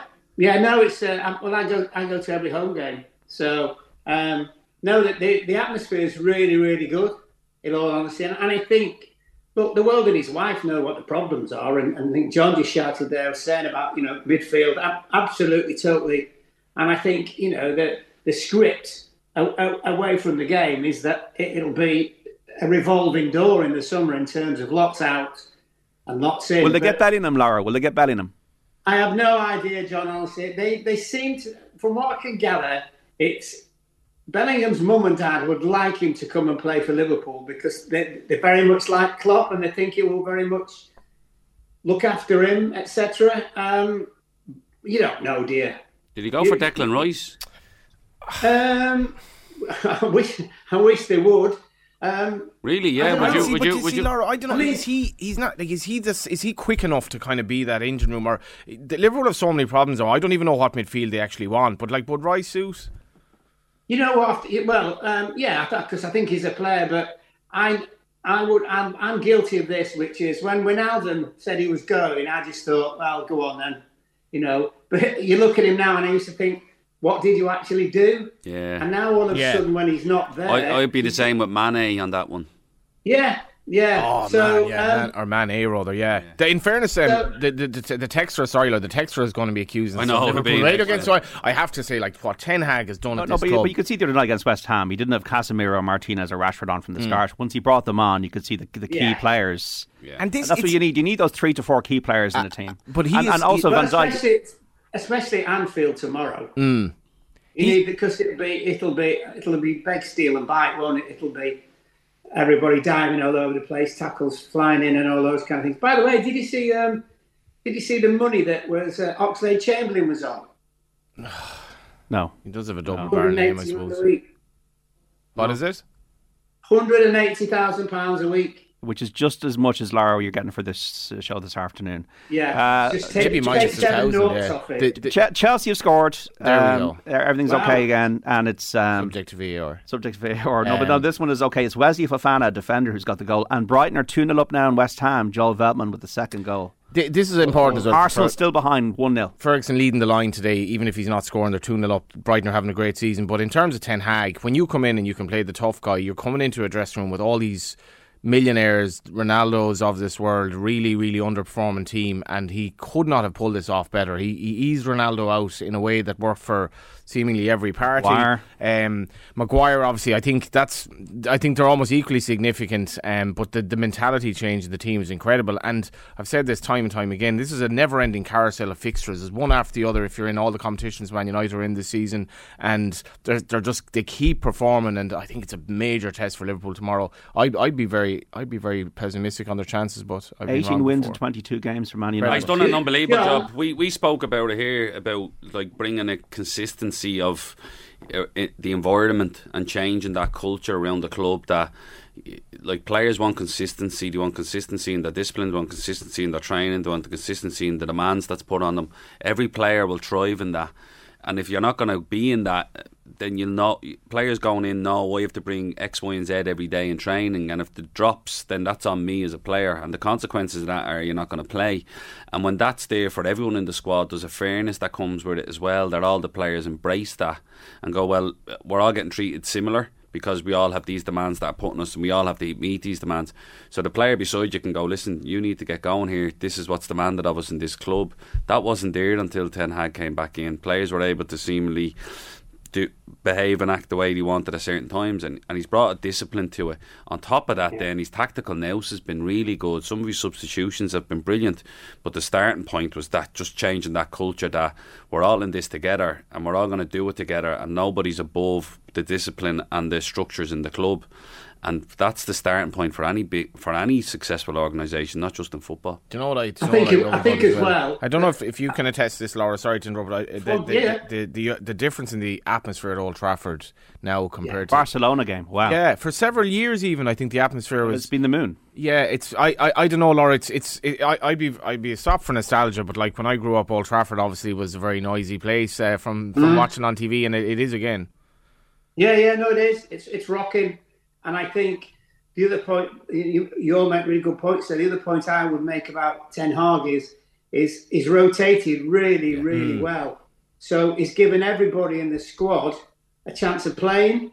Bournemouth have scored a second. Arsenal 0, Bournemouth 2 in the Premier League at the Emirates. Unbelievable stuff. What is going on, JD? Sorry, every time. Brilliant. Apologies. Every time Mark tries to make a point, every week getting I had to interrupt him. No, sorry. listen, I'd rather listen to that than me put myself to sleep. But listen, so he is doing a fabulous job. You can just tell by looking at him and listening to him in his press conferences. He takes no prisoners, but he's very, very fair. But he's also one of them, which is, look, if you play for me, I will look after you. It's etched in his face. Yeah, and the fans have really taken to the kind of attitude of the team as well. They're a very, very honest team, and the resurgence of Rashford, I think, in the context of he was a quarter of a player last season, has been great to watch. And what a game! What a way to spend your Sunday to watch that game. I think it's Marco Senesi. It's from a header from a corner for Bournemouth, and they're 2-0 up now away to Arsenal. Remember, City won earlier on against Newcastle, and if this stays the way it is, Arsenal will only have a 2-point lead on City, and they've got to go to City. Yeah, we've had these pivotal games. If Arsenal can turn this around, it's another of these games. Like he shouldn't be in this position against Bournemouth. No, but at home they haven't had loads of chances, and Bournemouth have done a smash and grab on it. And half an hour to go will be desperation in Arsenal here that they're not playing with patience. It's interesting. He changed midfield today. He brought Vieira and Partey. Well, Partey should be playing, but he brought Vieira and Partey into the midfield today. You see, they're rushing. You can see it reminds me when Liverpool playing Chelsea at Anfield that time, and there's a desperation in them from the start, and you're like, just be patient in the game. It'll come to you. Your chances will come. Yeah, you want to force it, but not to the point where you become impatient with it. This is Football Saturday on Off the Ball on News Talk for your Saturday afternoon. Laura, Graham Gartland and Johnny Ward.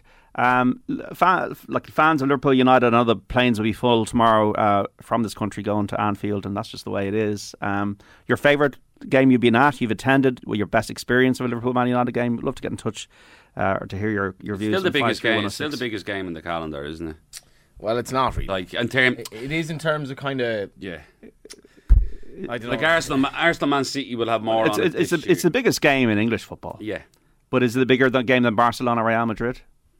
Is it the biggest game in English football? I mean, I'd say absolutely. No, I think I would say it's the most watched game in English football. Yeah, like the biggest game can change. It could be like at the moment it's Arsenal City, and then in recent years it's been City and Liverpool.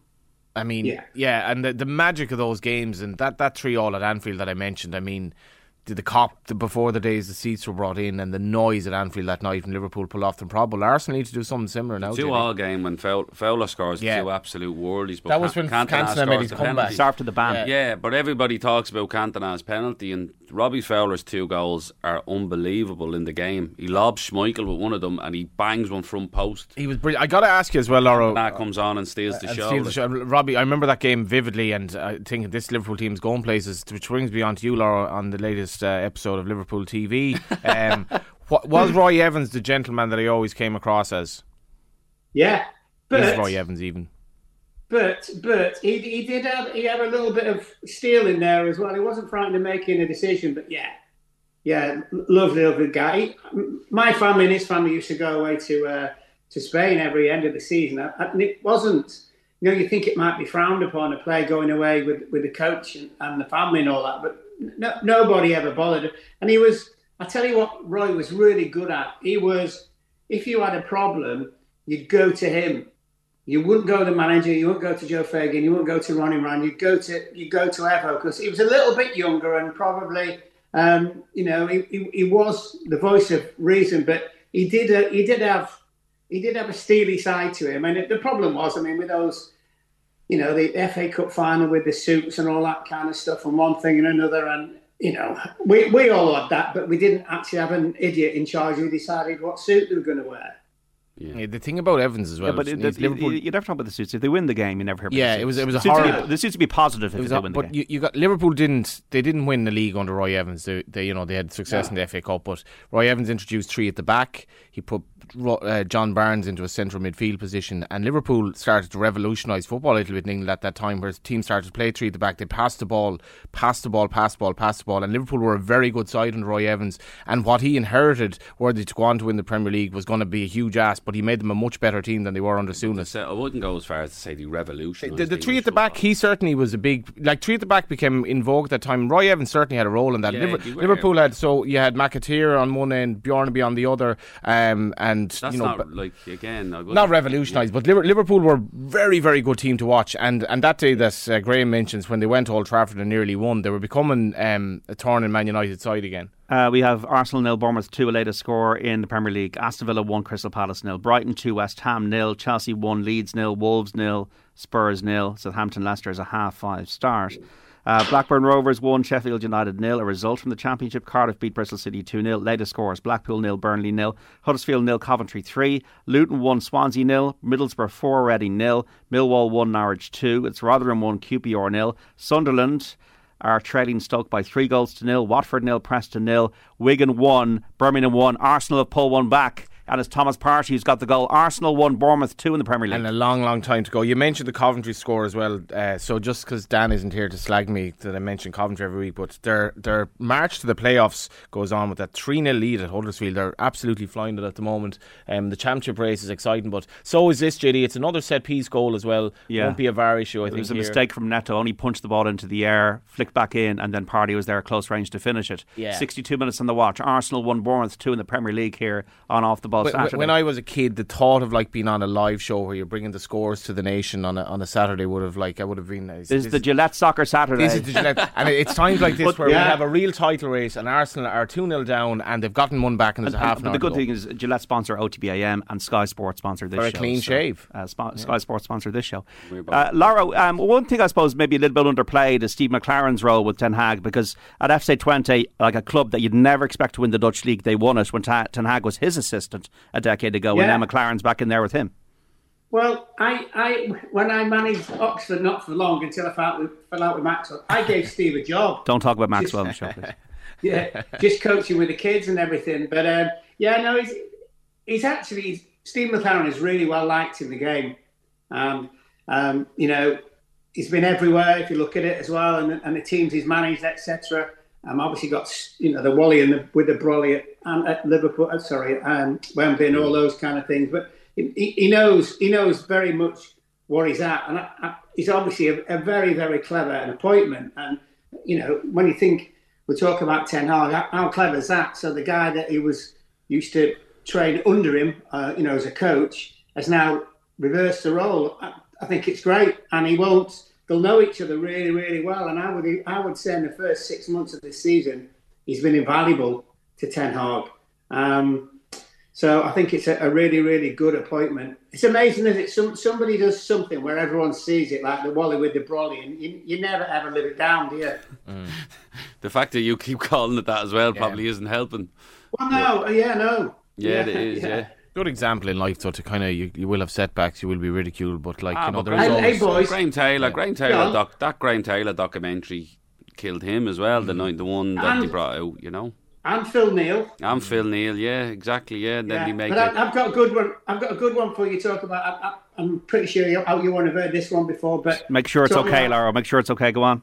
It is okay. No, absolutely. Let Laura be the judge of that, JD. And we were doing the results for the BBC. Me and Ray Stubbs.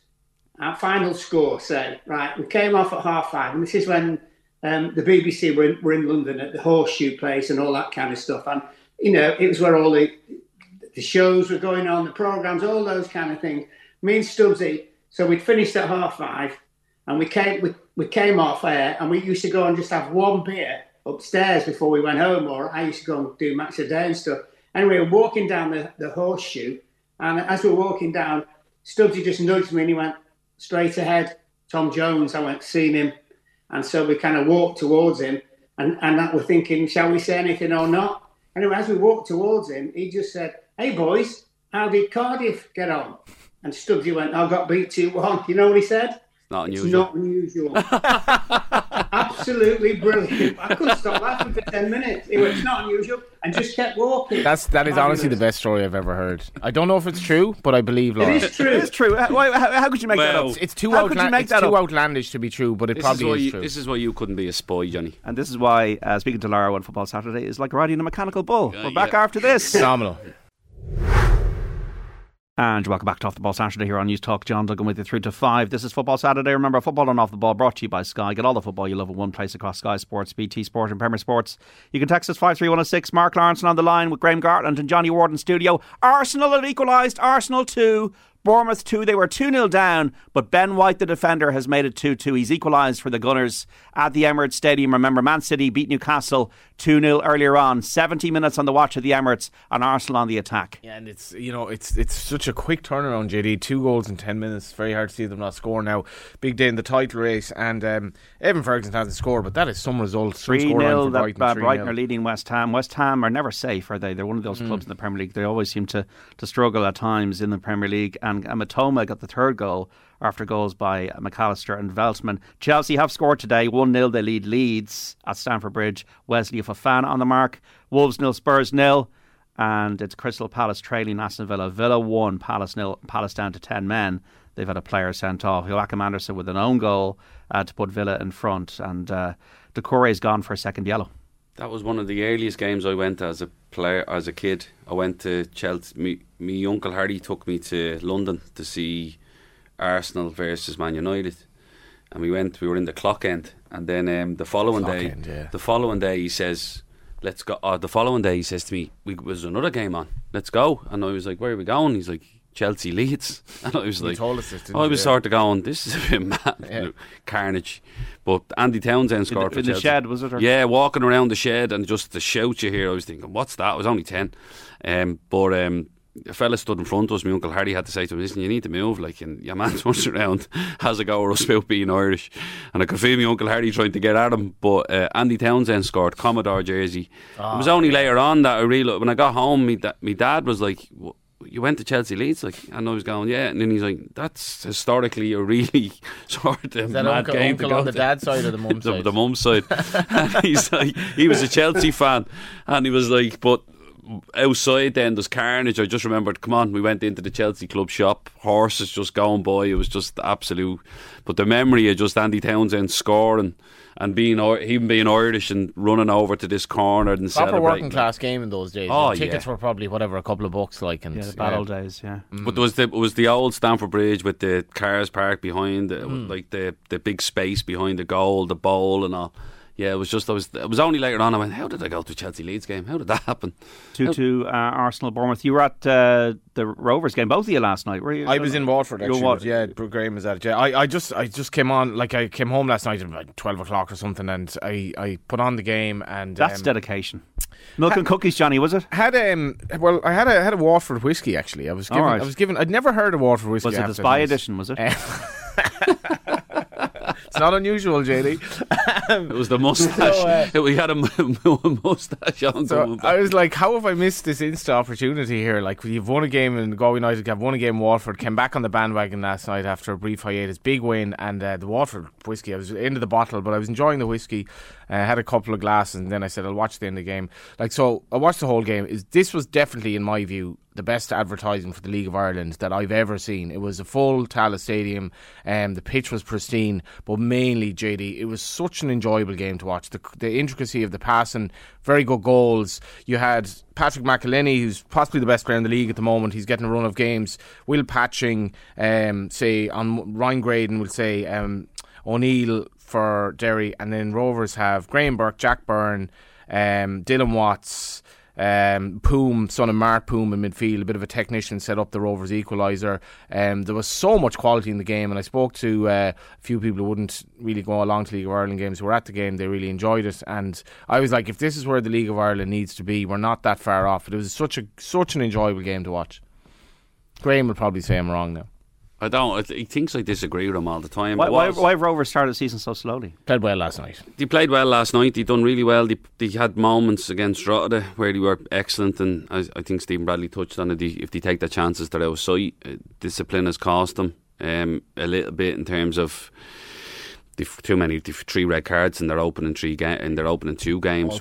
All centre backs. They bring in centre backs last night. Sean Hoare obviously struggling fitness wise. He came on and played the last 15 minutes last night, so it's a good sign. It was a decent game to watch. It was a great advertisement, in fairness. Derry brought down 500 fans. Rovers filled the rest of their allocation. Fantastic venue, fantastic pitch, really good footballers on play, and the technical ability from the players was fantastic. I do agree. I thought Patrick McElhenney was excellent. John Kenny scores a wonderful goal, actually. Derry's second goal is really well worked. The ball from Patching. Patching's little ball. He tries to scoop one originally, it doesn't come off, and then he plays one on the inside of the fullback. McGonigal just pops out, and it's a really classy finish from him, because he probably, it was his only shot on goal I think he had in the evening, McGonigal, so he was working off maybe not a lot of service, but I thought Derry showed a professionalism to them in the game, especially when they went 2-1 up, that they just killed the game. They seen the game out, where last year that they had gone to Rovers and probably been the better side and lost, where this time Rovers were probably a little bit of the better of the game, better of the chances, better possession, but it's Derry interesting, gets Graham, the win. If you're looking at players that might kind of step up to either another level in England or maybe even Ireland, you're looking at Neil Ferrugia last night, and we spoke about formations, JD, in that article in the Times, like the York Times. The idea of the inverted winger, so a really left-footed player, like he barely ever uses his right foot, playing on the right now has become a thing. Stephen Bradley's a big fan of it, and Ferrugia, he has so much pace, like he's so athletic. Yet you still think he's an unpolished diamond yet. How far will he go? I know Stephen Kenny's a fan, and what's the joy you get from watching him as well, because I genuinely thought maybe a couple of years ago with the injuries he was having that his career was in jeopardy. I really thought that, and it looked at one point that this is going to be as much as I think he's like a straight A student, he's got a lot going on in his life. If football didn't work out for him, you're like, this is going to be a completely waste of talent, and he's so dynamic, and you could see the Rovers were looking for him down the right, and the reasoning for that was Ollie O'Neill off Derry, who was the left winger, actually tucked in the second half to stop Rovers in their build-up play. So the 2 centre midfielders, which was Poom and Watts, Ollie O'Neill tucked in to help out the midfield. And it's just replay. Arsenal 2, Bournemouth 2 still. And what happened was then that freed up Perugia in a 1v1 situation, and that allowed him to get more of the ball, and he was able to run. He done really well in carrying Rovers up the pitch. I think the frustration from Neil was when he's getting into them positions, can he pick out somebody or have a bit more of an end product? He had a couple of chances. He played off Gaffney really well outside the left boot, follows it, and then he tries to bend on. You can see the ideas there, but the raw materials are there, Johnny. I was down in Waterford, JD. It was like nearly 3,000. What's a Waterford whiskey, by the way? It's obviously distilled in Waterford. I honestly never heard of it. Now it's I not. Thought it was a type of one rather than like it's like a Dingle whiskey or like Teeling's or whatever. So it's Waterford. Not trying to promote drinking whiskey here, but I was definitely a fan. I know Mark Roster is being into his whiskies, and he wasn't knocking me, but the crowd in Waterford, JD, was 2,800, and it was only a small away support, and the RSC really, there's no bar around it, there isn't much going on in the ground. There was a big vibe in an hour before kick-off again, and the League of Ireland is just like it's in such a good place at the moment. It's not reached where it should be, but the crowds are consistently coming in, and that game wasn't on TV last night. A lot of people are critical of that, but I'm at this stage where I'm like, TV is it's not really relevant anymore. Anecdotally, the viewing figures for League of Ireland games on TV aren't that great, while at the same time crowds are way up. So I think it's social media, it's the involvement as well of the young teams that, like I was making this point yesterday on the road. It's lovely to have a road trip as well. You go with like a couple of fans and you chat about like your life and following games and old games, and we're chatting about like when the underage teams came in. Say you have 14s, 15s, 17s, 19s. That's at least 20 players, right? At least how many coaches? 3 or 4 coaches. You've at least, if that's 20 players multiplied by 20 clubs, that's 400. That's 800 parents, and that's another thousands of friends who are necessarily invested in the club. And I think as much as the FAI have made some bad decisions, that was one thing they really got right, the underage leagues, and with the Women's National League coming in now, and becoming such a sort of an all-encompassing thing in terms of the league. It's just really, really going places. And clubs are becoming clubs, JD, as well. OK, just want to update you on the Women's National League. Shelbourne 6, Cork City 0 result today from Talca Park. Megan Smith-Lynch with 2 goals. Wexford Youths won 1-0 away to Galway United, with Ciara Roster on the mark there. In the Camogie League Division 1A, Dublin 11 points, Kilkenny 17. A result from Parnell Park, 6-point win for the Kittens. Galway 1-12, Clare 10 points is a half-time score from Kilbeck-Canty. Kilbeck-Canty, JD. I told you it's Kilbeck-Canty. I know, I've never heard of these places that are outside It's like Dublin. up and at them. But it's only the Pale I already know what I know apart from that. Proper South Galway hurling country. Cork 1-8, Tipperary 10 points, so a 1-point lead now. That scores is changing as I speak. Cork 1-11, Tipperary 10 points at the Rag. Bit of a disappointing afternoon for Israel Olatunde, finishing 7th in his semi-final of the 60 metres at the European Indoor Championships in Istanbul. He will not qualify for the final. In Bahrain Grand Prix qualifying, Max Verstappen, as we expect, started on pole. He finished at the top of the qualifying. Sergio Perez second, Charles Leclerc in third. So as you were in terms of expectations for the Bahrain Grand Prix, the season opener there tomorrow. In the Premier League, we're watching Arsenal and Bournemouth 2-2. I've seen them give a moment there in terms of penalty check for handball. Still 10 minutes to go, but Arsenal, getting a little bit anxious. Aston Villa 1, Crystal Palace 0, Brighton 3, West Ham 0, Chelsea 1, Leeds 0, Wolves 0, Spurs 0. In the Championship, Will Smallbone with 2 assists for Stoke, and they're leading Sunderland 5-1. Watford 0, Preston 0, Wigan 1, Birmingham 1. It's Rotherham 2, QPR 0, Millwall 1, Norwich 3, Middlesbrough 5, Reading 0, Luton 1, Swansea 0, Huddersfield 0, Coventry 3. Burnley and Blackpool are goalless. In Scotland, Rangers are leading at home at Ibrox against Kilmarnock by 3-1. Laura, would you have a favourite ever Liverpool Man United game you played in? No, not really. That's stuffed you, isn't it? They were all battles, John. They were all battles. I remember that certainly. So you'd have obviously Brian Robson playing for Man U, Souness playing midfield for us. I used to get shipped into midfield for those games because he had was it Remy Moses? Yeah. And they were just kicking matches. To be honest with you, there's hardly any football ever played in them. Very, very few goals scored as well. I mean, there'd be a big Irish contingent in both teams, wouldn't there? Yeah, Frank Stapleton, Kevin Moore, and you must have played against them. Yeah, Paul McGrath, Ashley Grimes.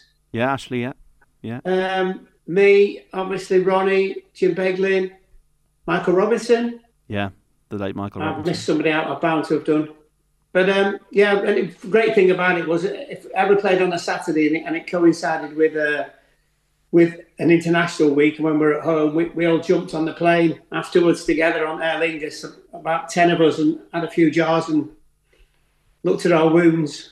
Ah, lovely. Did you see the Liam Brady documentary, Lauro? You should check it out. No, listen. You promised on air you were going to get it to me somehow. But I've got the post is slow, so look, we'll sort it out for you, Lauro. You'll sort it out. Stamps have just gone up here, 6%. Right. Okay. It must be Brexit or something like that. Something. Blame everything on Brexit. Arsenal 2, Bournemouth 2 at the moment. If they don't win this, would this be a bit of a wobble for Arsenal, Lauro, do you think? Yeah, but you can have a wobble and still win it. I don't think there's any great doubt about that whatsoever. But I suggest they'll probably make it 3-2, won't they? And then that feeling in the dressing room will be one of like, wow, and no matter what the manager says, and we'll sort it out, we'll iron out the problems and all those kind of things on Monday. It's like it would be a massive result for them, and it would just be yet another way of convincing all that squad in that dressing room that they really can win the Premier League. It's hard to explain what happened with Spurs the other night away to Sheffield United. You don't play Kane for 65 minutes. You don't play Romero. You lose to Sheffield United. John, I listened on the radio. I was coming back from the Wolves game, and I listened on the radio. I can't understand Tottenham. I can't understand them at all. There's just, in the first half of the games, there's just nothing, is there? No. I don't see what the plan is. Then you'll say to me, oh, well, hold on. We came back in the second half when you beat Chelsea and you beat West Ham as well. But I just don't get it. And your man's not coming back, is he? Well, he's back, but he's not coming back, I don't think, after the end of the season. No. Worst kept secret in the world, that is. Yeah, and Pochettino possibly coming in. You take him, wouldn't you?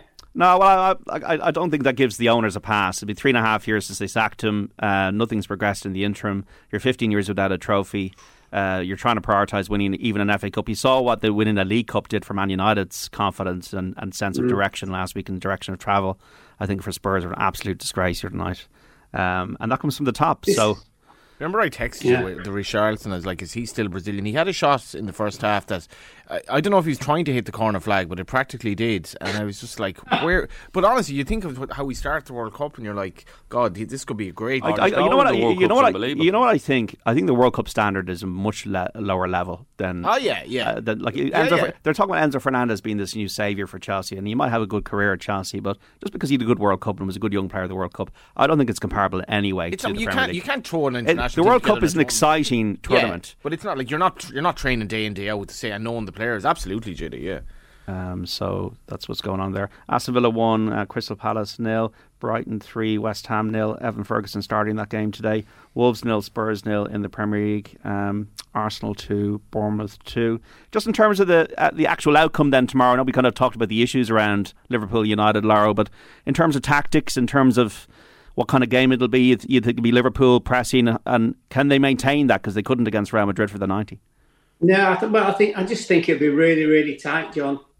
And they've made smallish improvement in the last few games. No shock that Van Dijk's back in. Obviously, Canate's in as well tomorrow, I would have thought. But they're still not right.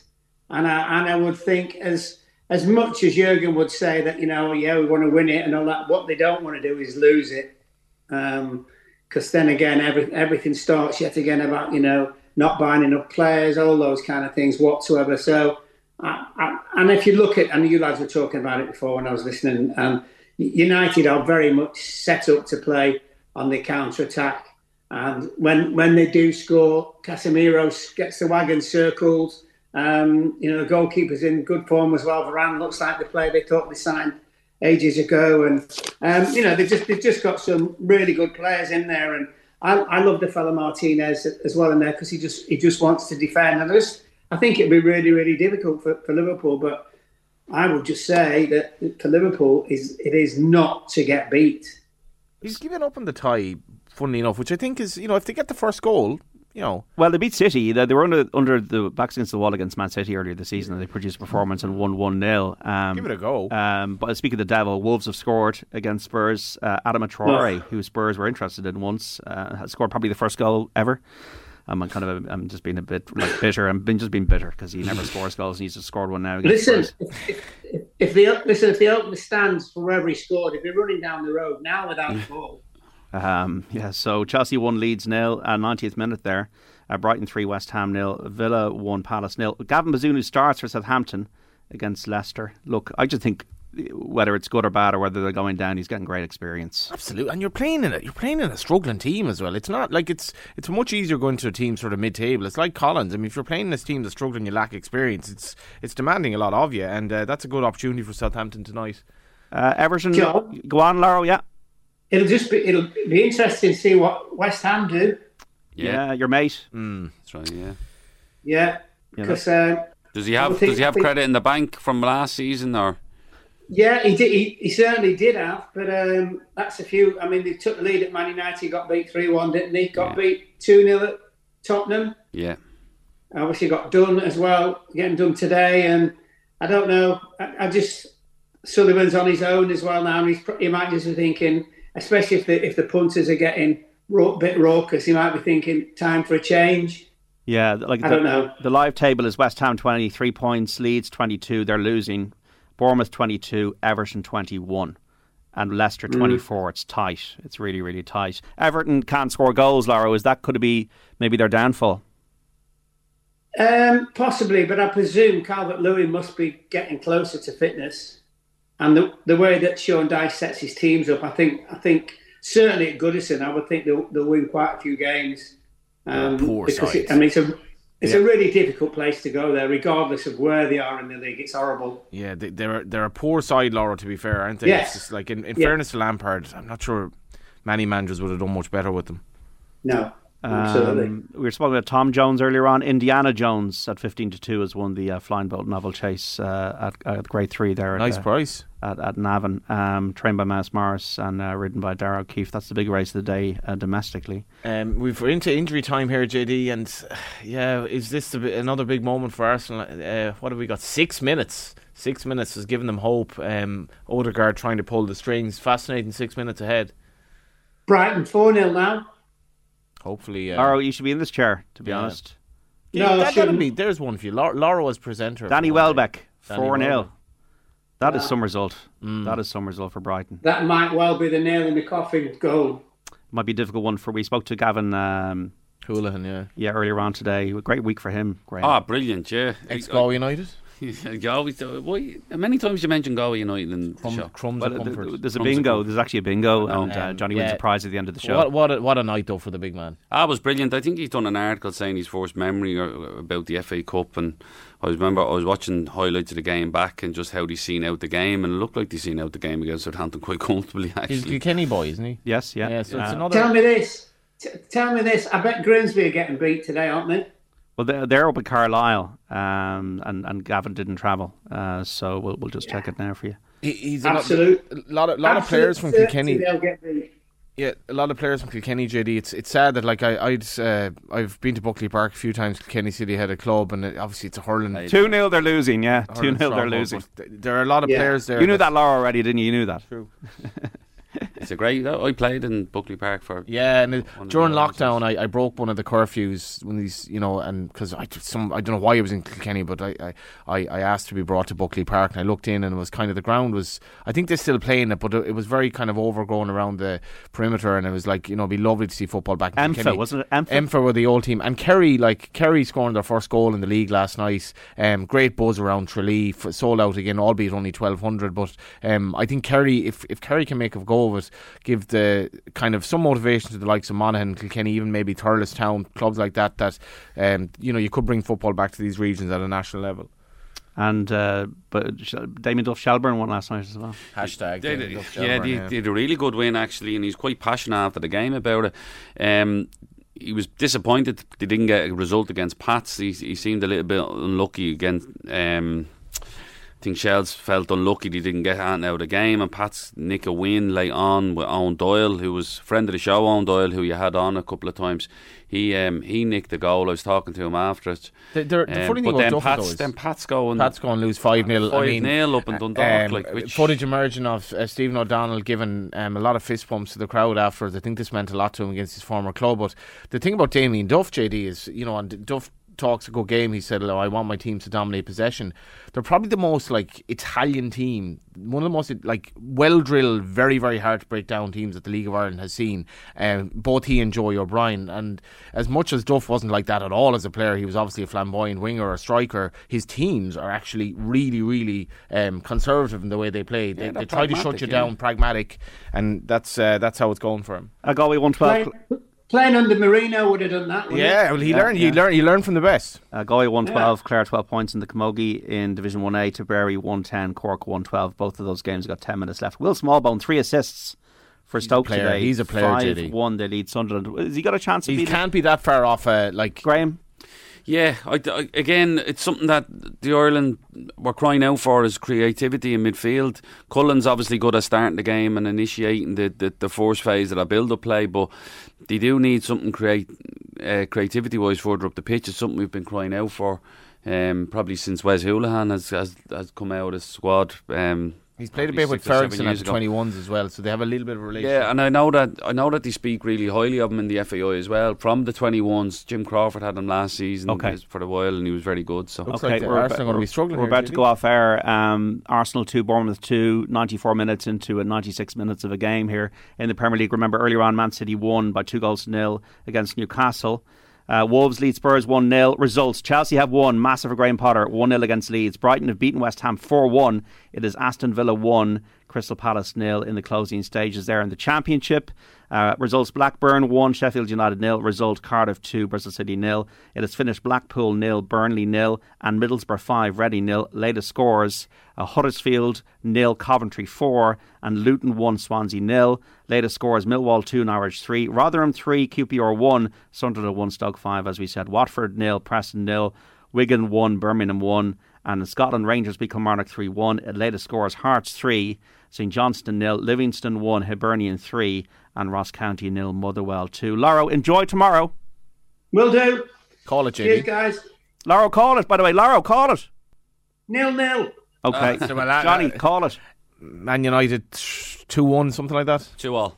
1-0 to Man United from me. Got to leave it there. Johnny, Graham, thank you so much. Pleasure. Thanks, JD. Off the ball. He's very, very dangerous player. In Scottish football, he's probably too good for Scottish football, if you know what I mean. Subscribe now to the OTB Football podcast stream wherever you get your podcasts and download the OTB Sports app.